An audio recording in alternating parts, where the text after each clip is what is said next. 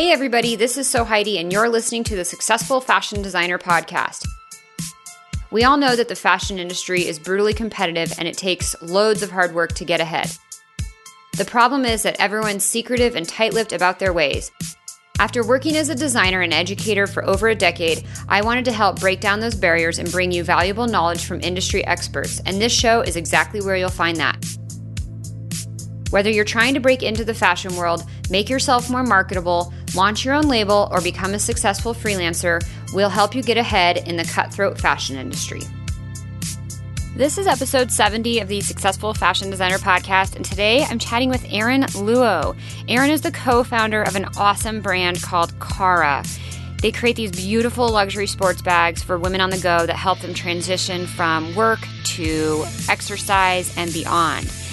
And I love Erin's story and all the amazing insights that he shares in this episode because it is so fundamental to the business, the marketing, the connection with your customer that brands need to build to create a cult following, which is exactly what they've done. So please don't get bored by some of the business minutia. I know it's so sexy to talk about the design and the really sort of glamorous parts of the business, but at the foundation of any successful fashion brand is so much strategy in understanding your customer, figuring out exactly what they want, creating that, and then figuring out how to get it to them. And Cara and Erin and his team have done an amazing job of doing exactly that. They've created an exceptional product, and they've also done exceptionally well with business and marketing to figure out how to get that product into their customers' hands, make their customer absolutely love it, and come back for more. I know you guys are going to love this episode so much. Now, as always, I will ask you, if you have someone out there that you think would love listening to the Successful Fashion Designer Podcast, please do us a favor and share it with them. The best way to spread the word is by you guys telling your friends, family, coworkers, whatever it is, people who you're in Facebook groups with about the show. So if you can pause right now for 30 seconds, tell someone you know about the show, post it in a Facebook group, text it to a friend, whatever it is, I would really appreciate it. And I know the friends you have that are dying to get this knowledge would appreciate it as well. Now, let's jump into the interview with Erin. To access the show notes for today's episode, visit sfdnetwork.com/70. All right. Welcome, Erin, to the Successful Fashion Designer Podcast. Can you please start by introducing yourself and letting everybody know who you are and what you do in the fashion industry? Sure. Thanks for having me, Heidi. So I'm Erin Luo. I'm the co-founder CEO of Cara. We're based in New York City. And, we call ourselves kind of a next generation high-end sports bag that are versatile, that can transition with her for inside and outside of the fitness studio.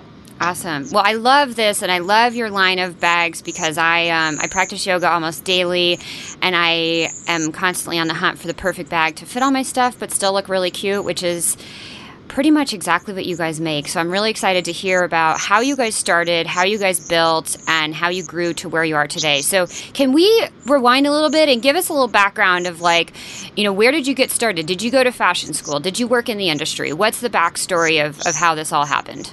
Yeah, absolutely. I start with maybe my background and then kind of progress into how the brand Cara has started. But so I come from finance. Spent about 10 years in corporate finance in a number of different roles. And my co-founder, Carmen Chen Wu, she is a CFDA fashion designer. She went to Parsons, was a Jeffrey Bean award winner from the CFDA, and always been in the kind of high-end fashion or accessory space. Even though my personal background didn't come from fashion specifically, my family actually has been in the manufacturing and supply chain industry for fashion specifically for the last 20 years. So I kind of grew up, with fashion, kind of it's almost in the blood. And we work with, from luxury brands all the way down to licensing brands. So we have a chance to see, a wider spectrum of different brands over the last 20 years, which actually was really exciting to kind of grow up and learning about that. But, as we think about how the brand was initially started, that was actually one of the reasons why kind of incentivized a little bit to think about starting Brand Cara because we just felt that, there's something missing in the handbag and the accessories markets in general. Mm-hmm. Okay, so keep going. Yeah, so digging in a little deeper, there wasn't really one thing that kind of pushed us to start a brand. Even though my background's in finance and manufacturing supply chain per se, and Carmen's background's in product development, design, and production, we knew that starting a fashion brand is very difficult, right? And especially for handbag and accessory, it's actually a very saturated space. So we said if we start something, it has to have a very unique point of view. It has to be very different. The products have to be unique and sustain the competition, if you may.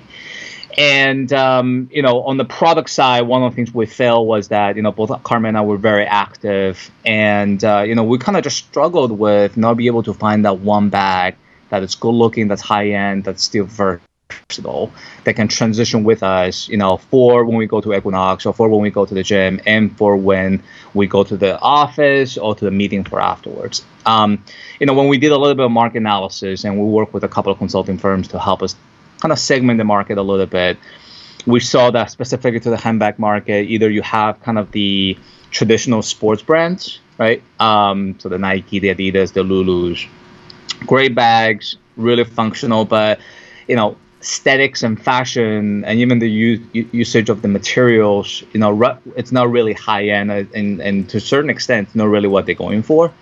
And we felt that a lot of the bags, specifically for those brands, were very masculine, right? Kind of a one group of brands that we saw, accessory side specifically. And then on the flip side, when we looked at the kind of the fashion brands, we just felt that they were very well made, very exquisite as far as the materials and hardware and the leather and everything that were used. But we just felt that the utility aspect was lacking there. So we kind of found, a little bit of a white space where, it's functional, truly functional, with, the right pockets, the right straps, with the right materials, but yet still looks very high end, very fashion. So we just kind of felt that there's something missing in a particular market. So that's one thing that kind of made us think, hey, perhaps there is an opportunity to start a brand, Cara, to actually come to the market with a unique product that truly infuses both of the best worlds, like I mentioned before, but still keeping the prices below, let's say, $400. That was the initial intent. So that's one area. And then the second area was a little bit more on the business side. Having kind of grow up in fashion and having had interaction in the past with brands and servicing those brands on my family side, from the supply chain manufacturing side, we just felt that the market's kind of stale, right? Like in terms of there were a lot of designers doing cool stuff, aesthetically speaking, but at the end of the day, we just felt that there was not a lot of innovation happening for the traditional established brands. When you look at when we looked at kind of the emerging, we call them native digital brands. So I'm thinking about Warby Parker, I'm thinking about Bonobos, I'm thinking of Asper, right? Right. There were, back when we first started the brand, there was a lot of excitement happening with a lot of these kind of native digital brands. But one interesting thing we saw was that they were really doing well. They were doing really well as far as marketing and branding and customer service and be able to have kind of the two-way dialogue with their customers through their e-commerce. But then when we digged into the product a little bit, the product were good, but wasn't a 10, right? So, and when you look at the background of the founders in terms of how everybody started, none of them are fashion designers or none of them are product people. A lot of them are business background, perhaps marketing background, perhaps PR background that truly saw an opportunity in the category they're trying to disrupt and then went into it, coming in with great branding, PR, customer service, all the things I just talked about, but wasn't necessarily leading with product, right? So yeah. We said was, what if we do both, right? So we know, we call ourselves kind of native digital brand 2.0. And what I meant with that was, without being cheesy, it's more just kind of learn from the mothers and the fathers of the native digital brand 1.0, right? So learn from all the great branding they've done, connecting with the millennial population, kick-ass customer service, kind of come in with all that, right? Primarily do DTC, direct to consumer, but really kind of turn the things a little bit around by saying, what if we lead with design? What if we lead with product, right? And kind of use that as really kind of the selling point, the central point, and then, put all the native digital stuff that I just talked about before around the product. So that's kind of the thesis behind the brand, how we started, is to kind of taking the best of both worlds, both on the product side, so combining fashion with function to come out with truly unique product that nobody could touch us, and combine that with all the learnings we've had with native digital brands, such as the brands that I mentioned before. Cool. I love because I think it's so interesting. I think there are so many brands out there that are exactly what you said. They're really good at product, but then they really fumble when it comes to marketing and being strategic online. And then there's vice versa, right? Like you can be really good at marketing and your product can get ahead, but your product at the end of the day it's good, but it's like you said, it's not a 10 plus. So I love how you guys are hyper focused on both of those really important aspects. Can you give me a timeline on like where did this all start? And it sounds like you guys did quite a bit of extensive research before you really even decided, what the product's going to be. You did a lot of market analysis. Where are we at with the timeline on this? Yeah. So and we do come in with a little bit of kind of what we call unfair advantage. And what I mean with that is, Carmen and I, besides coming in with kind of the background that I just described before, we did have a sourcing and production agency before that. And all for the agency, when we first established, was to help emerging small brands, right, that perhaps have been doing production in the US, perhaps have been doing small batch production, but are ready to take things to the next level and start scaling. So because of our production and manufacturing background, we had an agency essentially to help the smaller brands to scale, by taking the production overseas and helping them to actually run the supply chain that way. So we had a lot of insights into kind of supply chain, design, sampling, all the kind of I always say the quote unquote less sexy stuff that happens behind. So we come in with a lot of knowledge and expertise in that area. But to answer your question, I think timeline wise, we started in 2014ish, but very much in the stealth mode. Right, okay. We really wanted to take this, almost like in a very baby step. We want to be very thoughtful in terms of how we approach this. It wasn't one thing that said, let's do it. It was a lot of months of market research. And, we both are very active in the kind of fitness and wellness community in New York. So talking to the instructors, talking to the actual potential customers that we will have in the future, and really understanding, kind of what our needs are, right? Right. So some anecdotic things that we've done, when we first started the brand is we literally, Carmen and her small team literally sat in the Equinox juice bar in Soho for, more than 6 months. And just people watching, sometimes bothering their members a little bit, but understanding what are they carrying, why were they carrying 2 bags? And do you like carrying 2 bags? And can we give you a bag that can actually carry both your workout stuff and your office stuff? And so there was a lot of kind of that kind of market analysis that's more one-off that went into it. And like I said before, we did work with few kind of a macro level consultant type of companies to help us think at the macro level, if we do want to scale, is there a big enough market? Can we actually get into it? And what would that look like? So, we initially launched the brand with really 1 bag. It still remains to be one of our best sellers. So it's our studio bag. It's a bag that has a multi-strap functionality to it, multi-strap modes to it. So you can wear as a backpack, as a crossbody, as a satchel. And it comes with a number of the compartments, one for the gym, one for the office, and one for tech. We didn't cut any corners as far as material usage. So because of our supply chain background and manufacturing background, we reached out to some of the top mills around the world that has traditionally worked with luxury brands to actually source from them, just because we wanted to, kind of give more of a luxury product to our customers, but yet at the honest prices. So again, as you can imagine, a lot of work went into kind of that period. So I would say probably 2014, the entire year we were very, very much in testing mode and stealth mode. And 2015, it's when we started to really start launching the brand. Okay.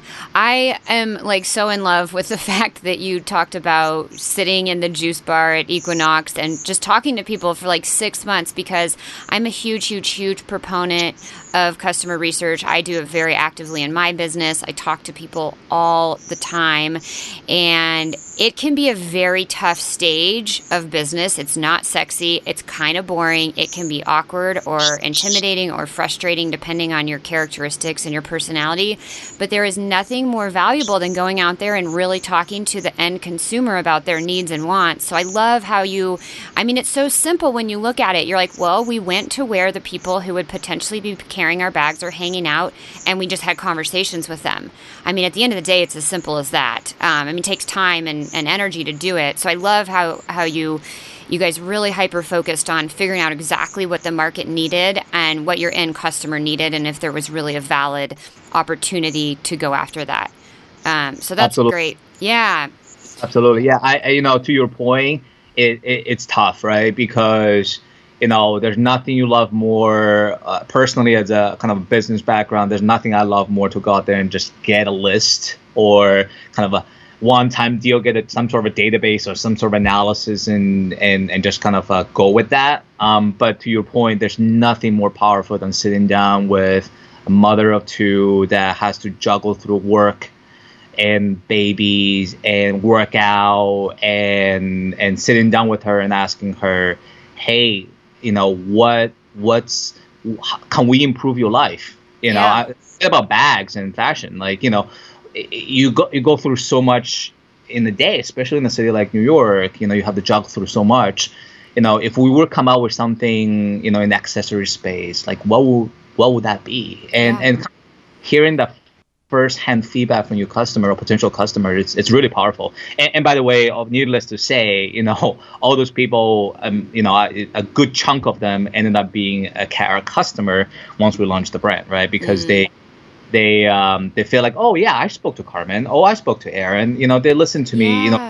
Didn't give exactly what they wanted at the end of the day, but we still listen to them and listen to their needs. So yeah, very powerful. I totally agree with you. Yeah, that's awesome. And I think it's a tough stage because everyone's so antsy to just create this beautiful design they have in their head that they think is absolutely perfect. And it may be absolutely perfect, but it has to be a two-way street. You have to get that feedback from the customer just to make it that much better. So very cool. I could talk customer research all day long with you, but we won't do that and bore the listeners. I'd love to talk a little bit about, how you funded this, and you don't have to share any numbers, but I'm under the impression you've built and grown without any VC infusion, venture capital. So can you talk a little bit about, how you kind of got this off the ground? Because starting a fashion brand is not cheap. It's not. Yeah. It's not. And I'm very passionate about this topic. Because, coming from finance, and that really was the first thing we thought about, right? It's like, okay, we came out with a P&L, we know the budget, we know what it's going to take to launch a fashion brand. To your point, it's not cheap. And so, we definitely looked at all of our alternatives, including venture capital. And, so a couple of different things. First of all, I believe that when you start a product company or a fashion brand specifically, I think VC might not be the best fit. And that has a huge caveat to it, right? Because I think if you are starting a brand or a product company, I would say more than the brand, I think I can definitely see perhaps VC funding might be enticing. The truth is, at the end of the day, with VC funding, they're looking for scale, right? If you think about what venture capital's kind of their goals and objectives are, they want to go in and make an investment in something, whether it's tech or whether it's product, and they want to be able to scale very quick with their money, right? With brands, the challenge with that is once you take the money, you're obligated to scale and grow really quick. but brand takes time to grow, right? It's not like a tech where you can scale relatively quick if you have a good product or a good, you're meeting certain needs. With brand, unless you truly come up with a product that has some technology edge to it, it's really hard to grow. And it's really hard, I think, to scale in a very short period of time. So what that happens essentially, especially if you're a direct-to-consumer brand, if you start taking venture capital money, VC money, essentially you're obligated to grow through customer acquisition, and that means online ad and digital ads. And if your revenue can keep up with the spending, which means basically you are not becoming profitable, that means that you have to keep raising. You have to always go out there and raise. And it just becomes a little bit of a vicious cycle, right? And I don't mean to bore your listeners in terms of kind of going to like a VC funding 101, but for us, we just kind of felt that, we're in the business of building a brand. I'm not in the business of fundraising, right? So, and for a smaller brand where you have limited resources, you have to make a tough choice of, do you want to focus on raising money, or you want to focus on coming out with awesome products and building a brand, right? And for us, we kind of decided that, we're spending way too much time in terms of fundraise. We were getting term sheets, we were getting proposed deals on the table, but obviously at early stages, your valuation as a brand is going to be very small, right? Oh, so you did start going after it initially. You were kind of exploring the option. For sure, we explore everything. Okay. I mean, when you brand, you have to kind of pulse the market and see what's out there in terms of available funding, right? What is VC, credit card, loans, you name it, right? So, and you'll be doing a disservice to yourself if you don't understand what's out there, right? Yeah. When you first started the brand. But yeah, VC funding, we just kind of felt that, not only when you start, they're going to give you really low valuations. Again, you're going to be measured in a very different way, right? Once you start taking venture capital investments. So we did not go that route. For us, we were fortunate enough to find a family office, which is also an investment tool, but I think they have a very different KPIs and very different metrics. So they kind of came in and definitely helped us to grow. And obviously we bootstrap as much as we can. So it's a very tricky question because, truly to start with a brand, you have to ask yourself the question, how am I going to fund this? And certainly you can get by bootstrapping 100% in the beginning, but at one point, if you start thinking about scaling, other source, of funding has to be considered, including loans, including taking the debt, right? So again, I'm not saying that VC funding is not good for starting brands. There's plenty of brands currently in the market space that is backed by VC, right? I mean, Bonobos, which was recently acquired by Walmart, built an entire business based on VC funding. Same thing with other brands like Everlane, brands like Warby Parker, Casper. So there's plenty of examples of brands that has taken VC money to grow their business. I think time will tell whether that's a sustainable model in the long run, because I think a lot of these brands, relatively speaking, are still fairly young. Mm-hmm. But kind of that's the journey we took in terms of how the things we thought about. Okay, so you mentioned something. You said family office and then bootstrapping. What's family office? So family office is essentially a group of individuals that's managed by a fund manager, by a money manager. So usually they are.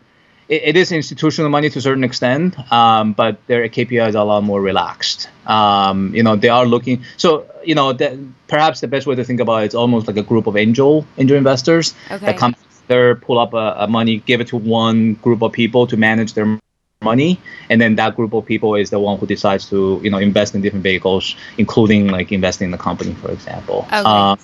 And not to get too business nerdy, KPIs, key performance indicators, I don't think many listeners out there, I shouldn't say this, but perhaps some will. Give me your quick one sentence on that, because I understand it, but I think a lot of people are like, what are you talking about? KPI indicate, like, what is this? Sure. So KPIs is basically key performance indicators, just a set of, standard metrics that investors will kind of hold you accountable for, right? Once they invest in your money or once they take their money. So things such as revenue, cash flow, profitability, customer acquisition cost, CAC, right. Customer lifetime cost, customer lifetime value. So there's a number of different KPIs or indicators or metrics essentially that you want to be held accountable for. And as I said before, they vary depending on who you're taking the money from, right? Like I said before, venture capital, if you take money from VCs, they expect you to grow really, really fast.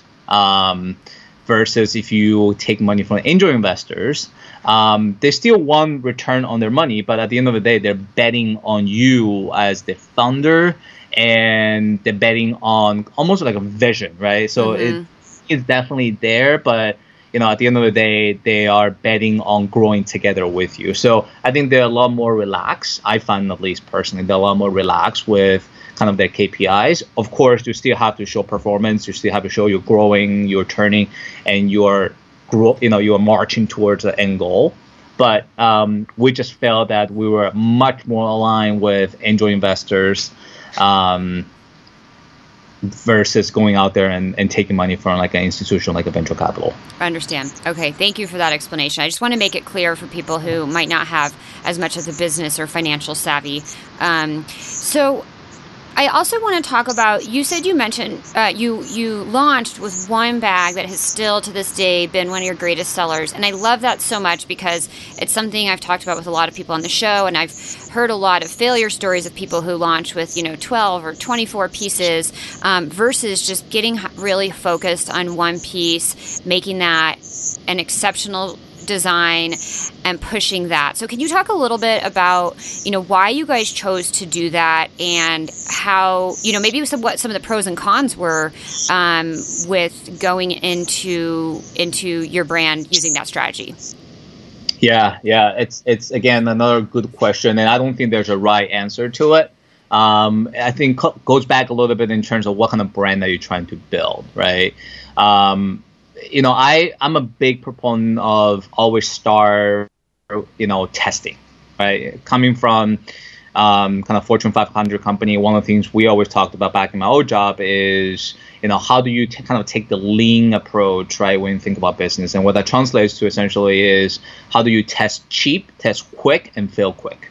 So for us, when we first started the brand with one product, was really kind of test and see if the market really resonates with what we're trying to sell, what we're trying to.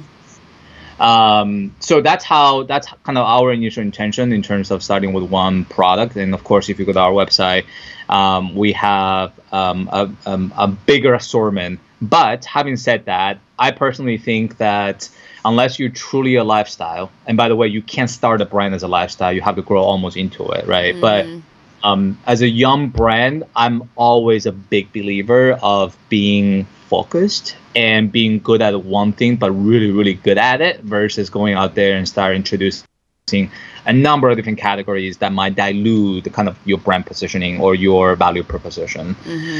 So that's kind of a little bit of background. I think there's a lot to be said about expansion of SKUs and expansion of categories. And again, if you are aspiring to build a lifestyle brand at the end of the day, sure, your 10-year strategy might look something more like, a bigger assortment. But I think, as you start growing, especially in the beginning, I think it is wiser to focus a little more and, kind of pick one or two categories or one category by one or two SKUs and be really good at that. Yeah.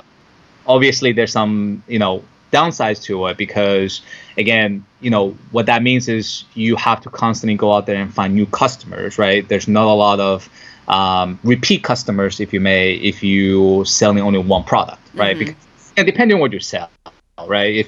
If your product that you sell does have some certain repeatability behind it, I'm more thinking consumables, right? Sure. Then great. But if you're selling fashion, especially accessories, for example, it's not like everybody's going to be buying a new pair of shoes or a bag or, whatever you're selling, that constantly, right? So if you have a small assortment, you just have to think about, okay, how am I going to go constantly chase new customers because I can't count on existing customers to come back for repeat business. Yeah. So there's pros and cons to both. So I think, again, no perfect answer. You just have to ask yourself a little bit. I think at the end of the day, what kind of brand do you want to build? Yeah. So, okay, so you got your funding, you did all the market research, you really dialed in what the design should be, and then you launched with one bag. What did that launch look like? Like, do you just put up a website and people automatically come? Like, talk a little bit about how you initially kickstarted all of this and promoted and got people to your site to sell, or did you do pop-up shops? Like, what was that whole period like of building your customer base and getting those first, second, third, 300, 500, all these sales through the doors? Yeah. So the site was really, really simple. It was a really simple site. Our head of e-commerce keeps reminding me that, by the time people come to your site, more or less they already decided, at least early stages, right? More or less they already decided whether they want to buy or not. Later on, it's a different strategy. I think, that statement I just said is not true once you become slightly more mature business, but early stages, getting an awesome website, it doesn't do anything. At least that we didn't think so. So we put up a very simple site. I think for us, really, it was a combination of reaching out. So this is the hard work I talked about before, right? So go to where we know our customers are. So whether it is in an office setting, where we know our customers either work at or frequent, or go to the gym. So go to the gym workout spots where we know she's gonna be there.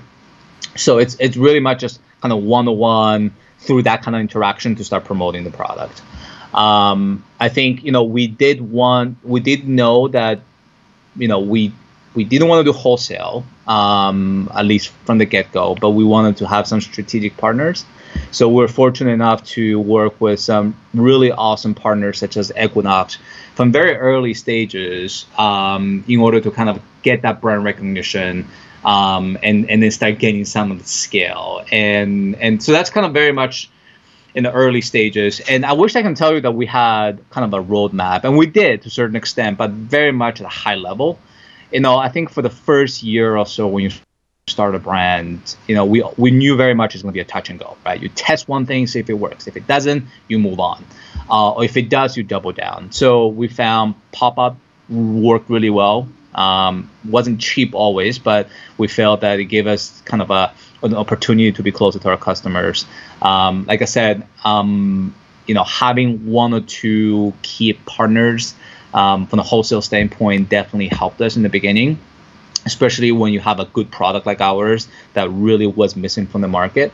And then from there, we're starting to actually start building out the website, right? So the digital marketing and the e-commerce play didn't really come in play really after 1 year, but once you start getting certain mass in terms of your customer base, things are just starting to turn. So that's kind of a little bit of the beginning journey, what that looked like. Okay, so partnering with some key businesses like where your customers are already hanging out, and then can you talk a little bit more about what you said at the beginning? You made the comment, I think it was something to the extent of we just went out and talked to our you did a lot of legwork in terms of getting the customers face to face. I want to hear a little bit more. What did that actually look like? So if I'm a brand out here listening and I've got all this product and I'm like, okay, I have to sell this. No one's coming to my website.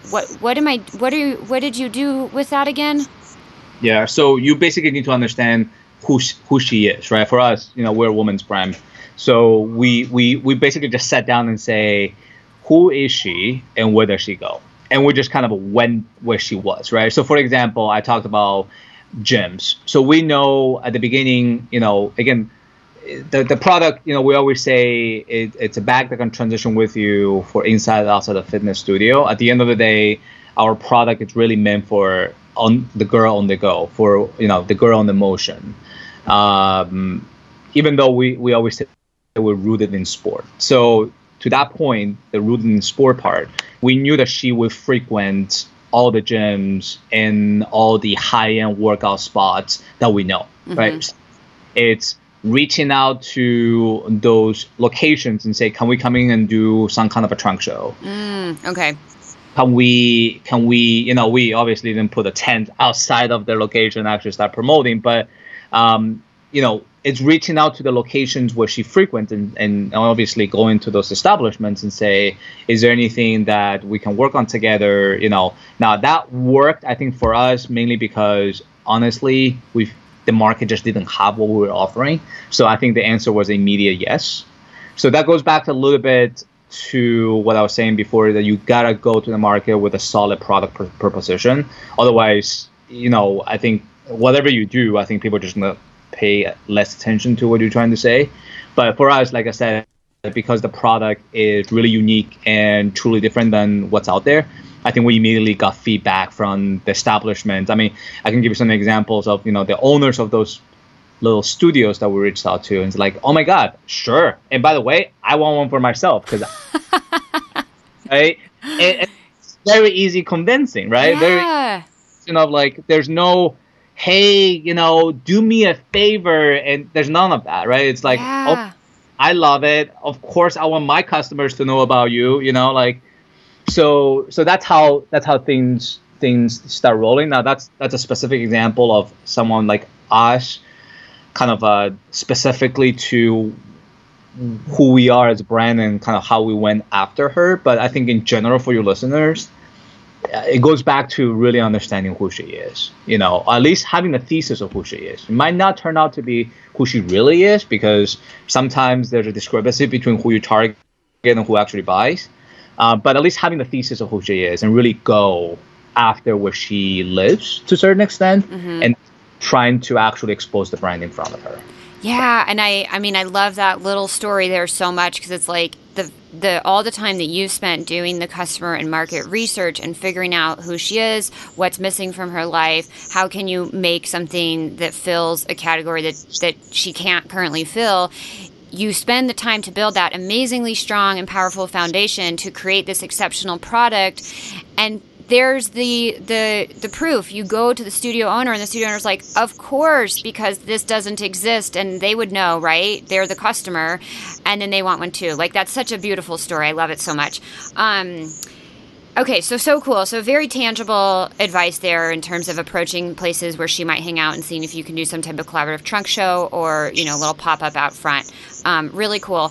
I'd love to talk, well, there's two things. Probably what makes sense in the most order here is you guys have a partnership with Athleta to do their bag designs. Can you talk a little bit about how that relationship started and what that looks like in terms of building your business?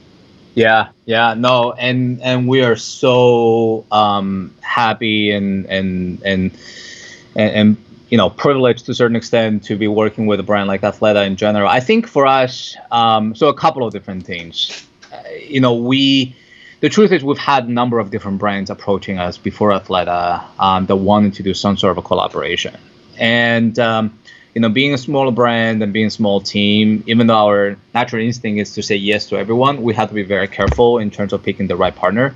Just because as a small business or as a small brand, if you don't know how or don't have truly the expertise to, bring what you need to the table, it's a formula for failure, right? So for failure. So we said yes to some initiatives. We said no to a lot of partnership, like I mentioned before. But with Athleta, actually, it really was a match made in heaven, right? In the sense that we felt very, very identified with the brand in terms of the brand identity, right? It's all about body positivity. It's all about woman empowerment. It's all about inclusiveness, and which is really kind of if you kind of peel the layers of onion behind our brand, really kind of the spirit, I would say, right? The the motive, the spirit of Kara behind the brand really is about making her life better and empowering her so she can be whoever she wants to be.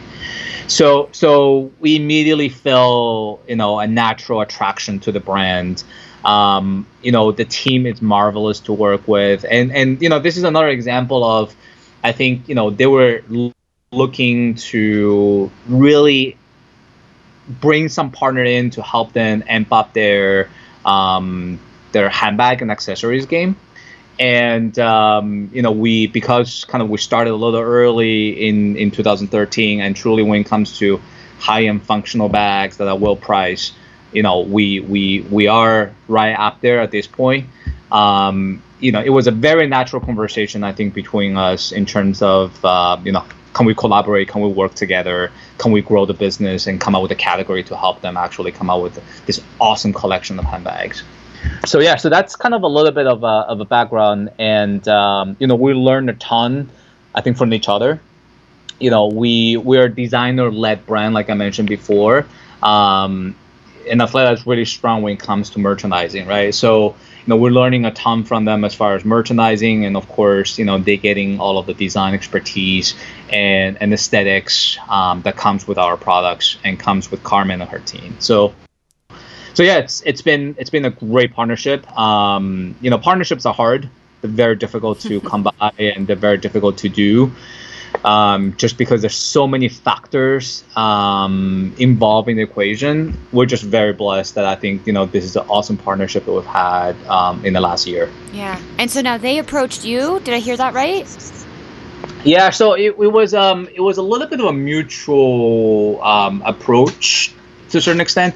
Their team and we coincide in a lot of different speaking engagements. Okay. We chatted there a little bit.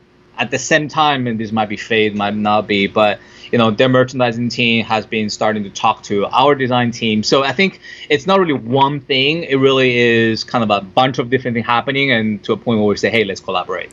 Right. And it sounds like it happened very organically, like a lot of the best relationships do. You guys both happened to be at the same engagement, speaking, what have you. Conversation started, time went on, you kept talking, and it grew into this amazing relationship. Yeah, and this is where I would say that, as and if you have listeners out there that are brands that are looking to grow or maybe strike some kind of partnership, I have to say, at least from personal experience, one-way pitching usually doesn't work. And usually it's the smaller brands that want to collaborate with the bigger brands. Again, if it's that one-way streak, usually it's slightly harder to pull off versus, you truly have to almost nurture certain relationships so they can happen organically, right? Yeah. So it's a little tricky because, like I said, I think, I wish I can share a silver bullet and say, hey, look, go after them, email them, stalk them, and try to kind of start a conversation that way, if you may. But for us, honestly, we actually weren't really trying to strike any partnership. We were just trying to come up with the best product we could, with the best customer service, with the best customer experience and shopping experience that we can. So it's more us focusing us building, a world-class brand versus, hey, how do I think about coming out with the right pitch or the right deck to pitch to certain brands, you know what I mean? Yeah, no, and I mean, the importance of relationships is something that, there's tons of books and resources out there on it. But I think, your specific example is just another great point that, like, you can't just sit behind the computer screen making pitch decks and sending them out to a bunch of people. You have to be out there having those conversations in real life, building the rapport, creating some type of two-way dialogue, and then these things will organically develop and grow. So I love that. So congratulations on that, and I'm sure it was still, like everything, it's still a lot of work, and it takes time to build and grow, but that's a really amazing partnership. I'm a big fan of Athleta, so congratulations on that. Thank you. Yeah, we're so happy with that partnership. Yeah. Definitely. Awesome. I also would love to talk a little bit about your guys' price points. They're not on the low side. Your bags range anywhere from like roughly $300 to $800. And something I hear from people so often is, you know, how am I supposed to build this amazing product using great fabrics, great trims, sustainable, you know, all these things that people want and they say they want, but then they come back with, but the customer just wants something really cheap. Clearly there is a customer out there that doesn't want something really cheap, that is willing to pay the right price for the right quality, for the right product. Can you talk a little bit about, you know, was that an uphill battle, or did, you know, what was your thought process behind building a higher price point brand? Because I hear so often that, and maybe it's just their own mindset of like, well, I can't build something great because the customer's not willing to pay. Clearly that's not the case. Yeah, I think it goes back to value proposition. You know, I think it's really understanding what is your value prop. Once you unlock your value proposition, that's when you can think through, am I priced correctly to service her needs, right? So for us, yes, it is sitting more in the contemporary price point, which is a very tough market to be. But at the same time, you know, our angle, our approach has always been telling her what is she's really getting, you know, for what she's paying, right? So it's not just the dollar amount compared with all the other product within the same category. It's more, hey, is this going to actually do more than our competitors or some other brands in the same price point? So definitely there's the customer education aspect to it in terms of explaining, not just kind of throwing a number out there and like, hey, this is X $400, but why did we price the way we did? And by the way, you know, any comparable product of the same quality, same material, same design will actually cost close to $1,000. We know this because we come from supply chain manufacturing, because we've worked with bigger brands that has used the same factories, right? So again, part of it's education and customer, you know, product knowledge, if you may. I would say though, I think as you scale, it is difficult to scale if you price not competitively. And, you know, the way I think about it is at one point you have to make a bet, right? You have to make a bet at one point and say, okay, you know, we have tested a certain thing, whatever you're testing, right? For us, it was testing kind of the $400 price range. You know, we started to ask our customers, would you pay more? Would you pay less? And, you know, so, you know, once you get through the initial hurdle of customer education, educating her of your value proposition, I think the next step is a little bit of an unknown. You got to kind of touch and go and ask your current existing customers, would you do this if I did that? I do have to say, back to my earlier point, that having a higher price point item is harder to scale, you know, unless you're willing to pumping a lot of marketing dollars and PR dollars.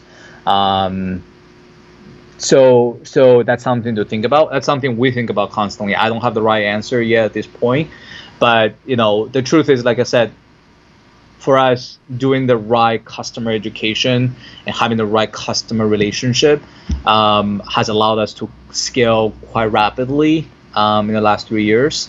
But you know, once again, if you truly think about kind of more scale at the global level, you got to think about what's the right price point. And I think it's something we're still wrestling with, you know? Yeah, understand.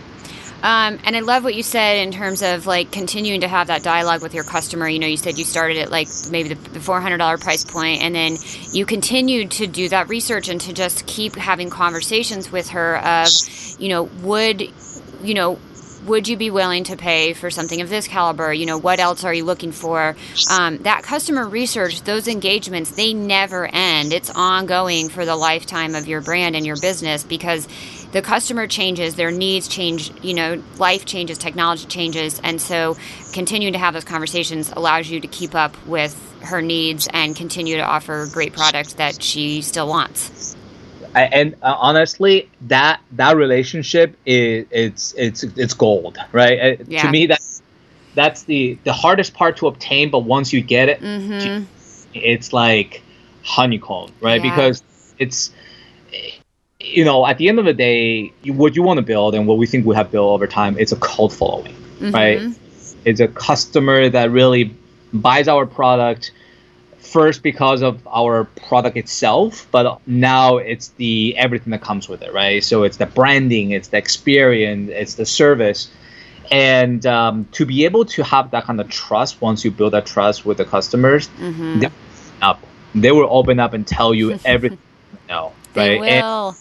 And to your point, it's not the easiest thing to do because it comes with CRM system investments. It comes with other platforms that we use to help us kind of facilitate that conversation with her. But, I think at the end of the day, we have brands like Athleta reaching out to us, asking us to work together, partially because of our product, but partially because we have a cult follower that actually they want to tap into as well, right? So there's but to your point, nurture your customer base.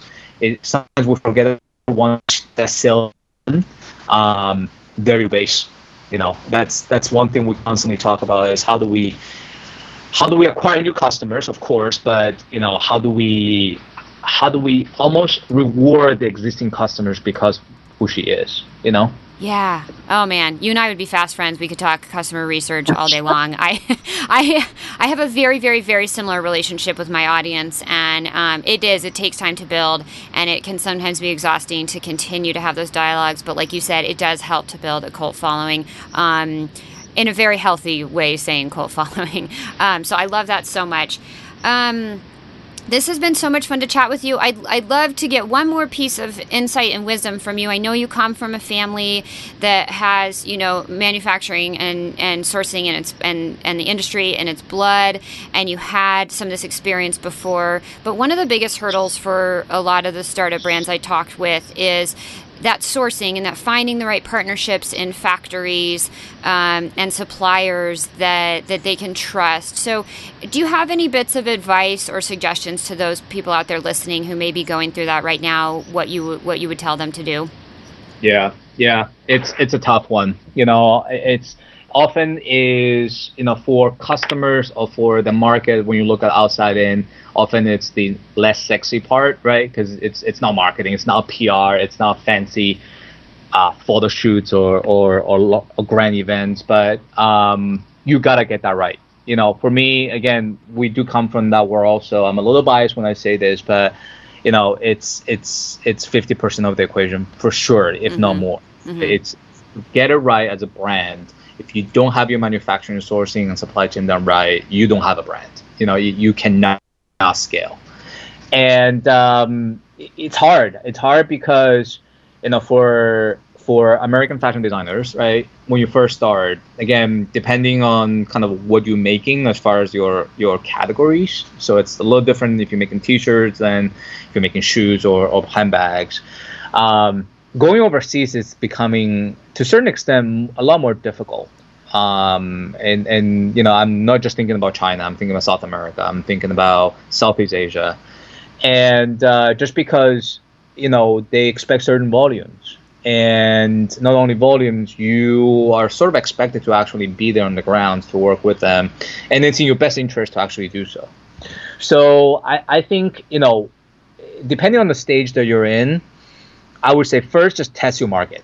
In the beginning, you probably might just have to buy a bullet and find different ways to manufacture things locally, just to test and just to get comfortable that you have something going, right? That you have the right audience, you have the right customers, that you have the right brand positioning or value proposition.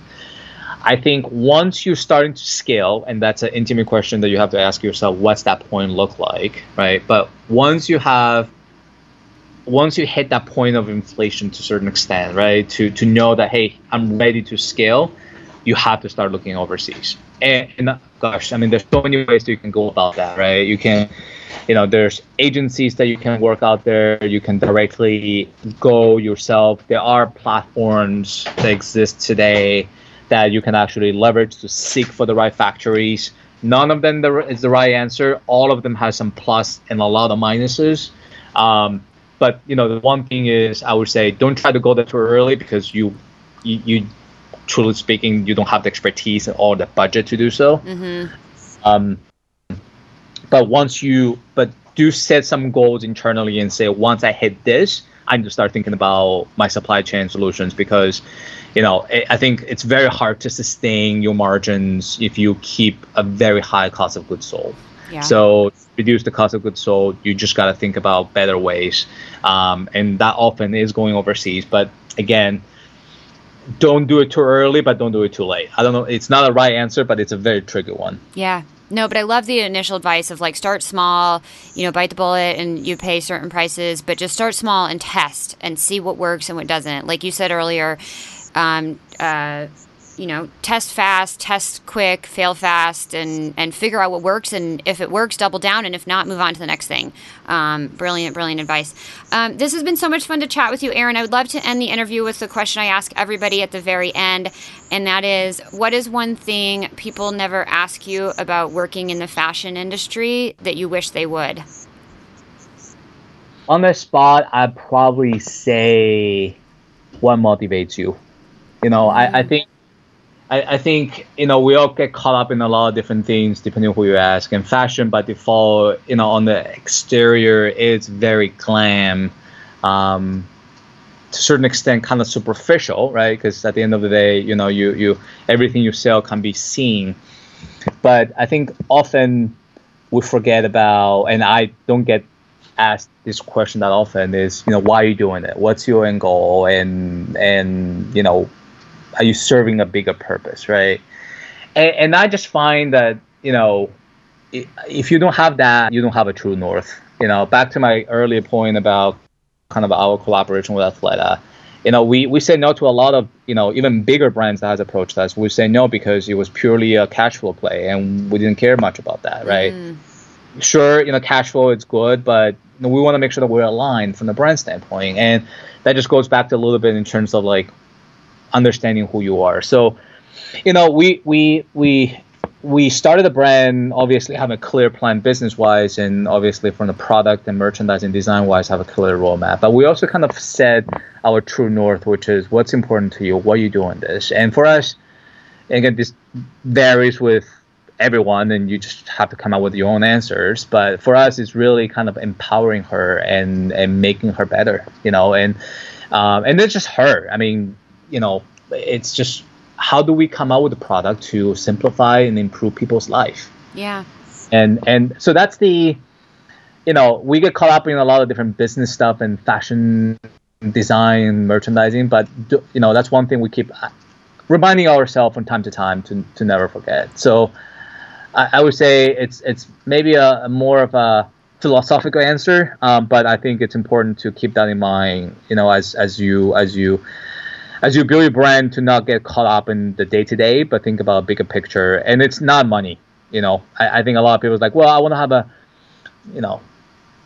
an empire, fashion empire. I got to tell you, in the beginning, it's very hard. Money, it's not the answer. It has to be a bigger purpose. And if you don't have that, ask yourself twice whether you want to get into the industry. Yes. So true. I have people ask me all the time, can I make a lot of money being a fashion designer? I'm like, is that your first question? I don't think this is right for you. Very great answer. I love that. So where can everybody find you guys online? Yep. So our our address is Carasport. So CARAASPORT, so carasport.com. Again, we're primarily a direct-to-consumer through our e-commerce. So you can find all of our collection and our products there. Like I said before, we do work with retail partners. So you can definitely check out some of our products through them. So Equinox is one of our partners. Nordstrom is another one.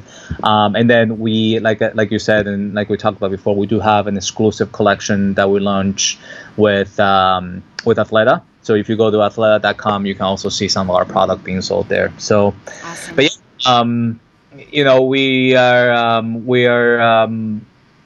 Time will tell whether we will expand our retail footprint beyond e-commerce. But right now, we're primarily aiming to service our community and customers and future customers through our e-commerce site. Awesome. Well, it has been so much fun to chat with you today, Aaron. Thank you so much for all the great insights and for nerding out with me on customer research and the value of that. Really, really lovely to interview you. I appreciate the time.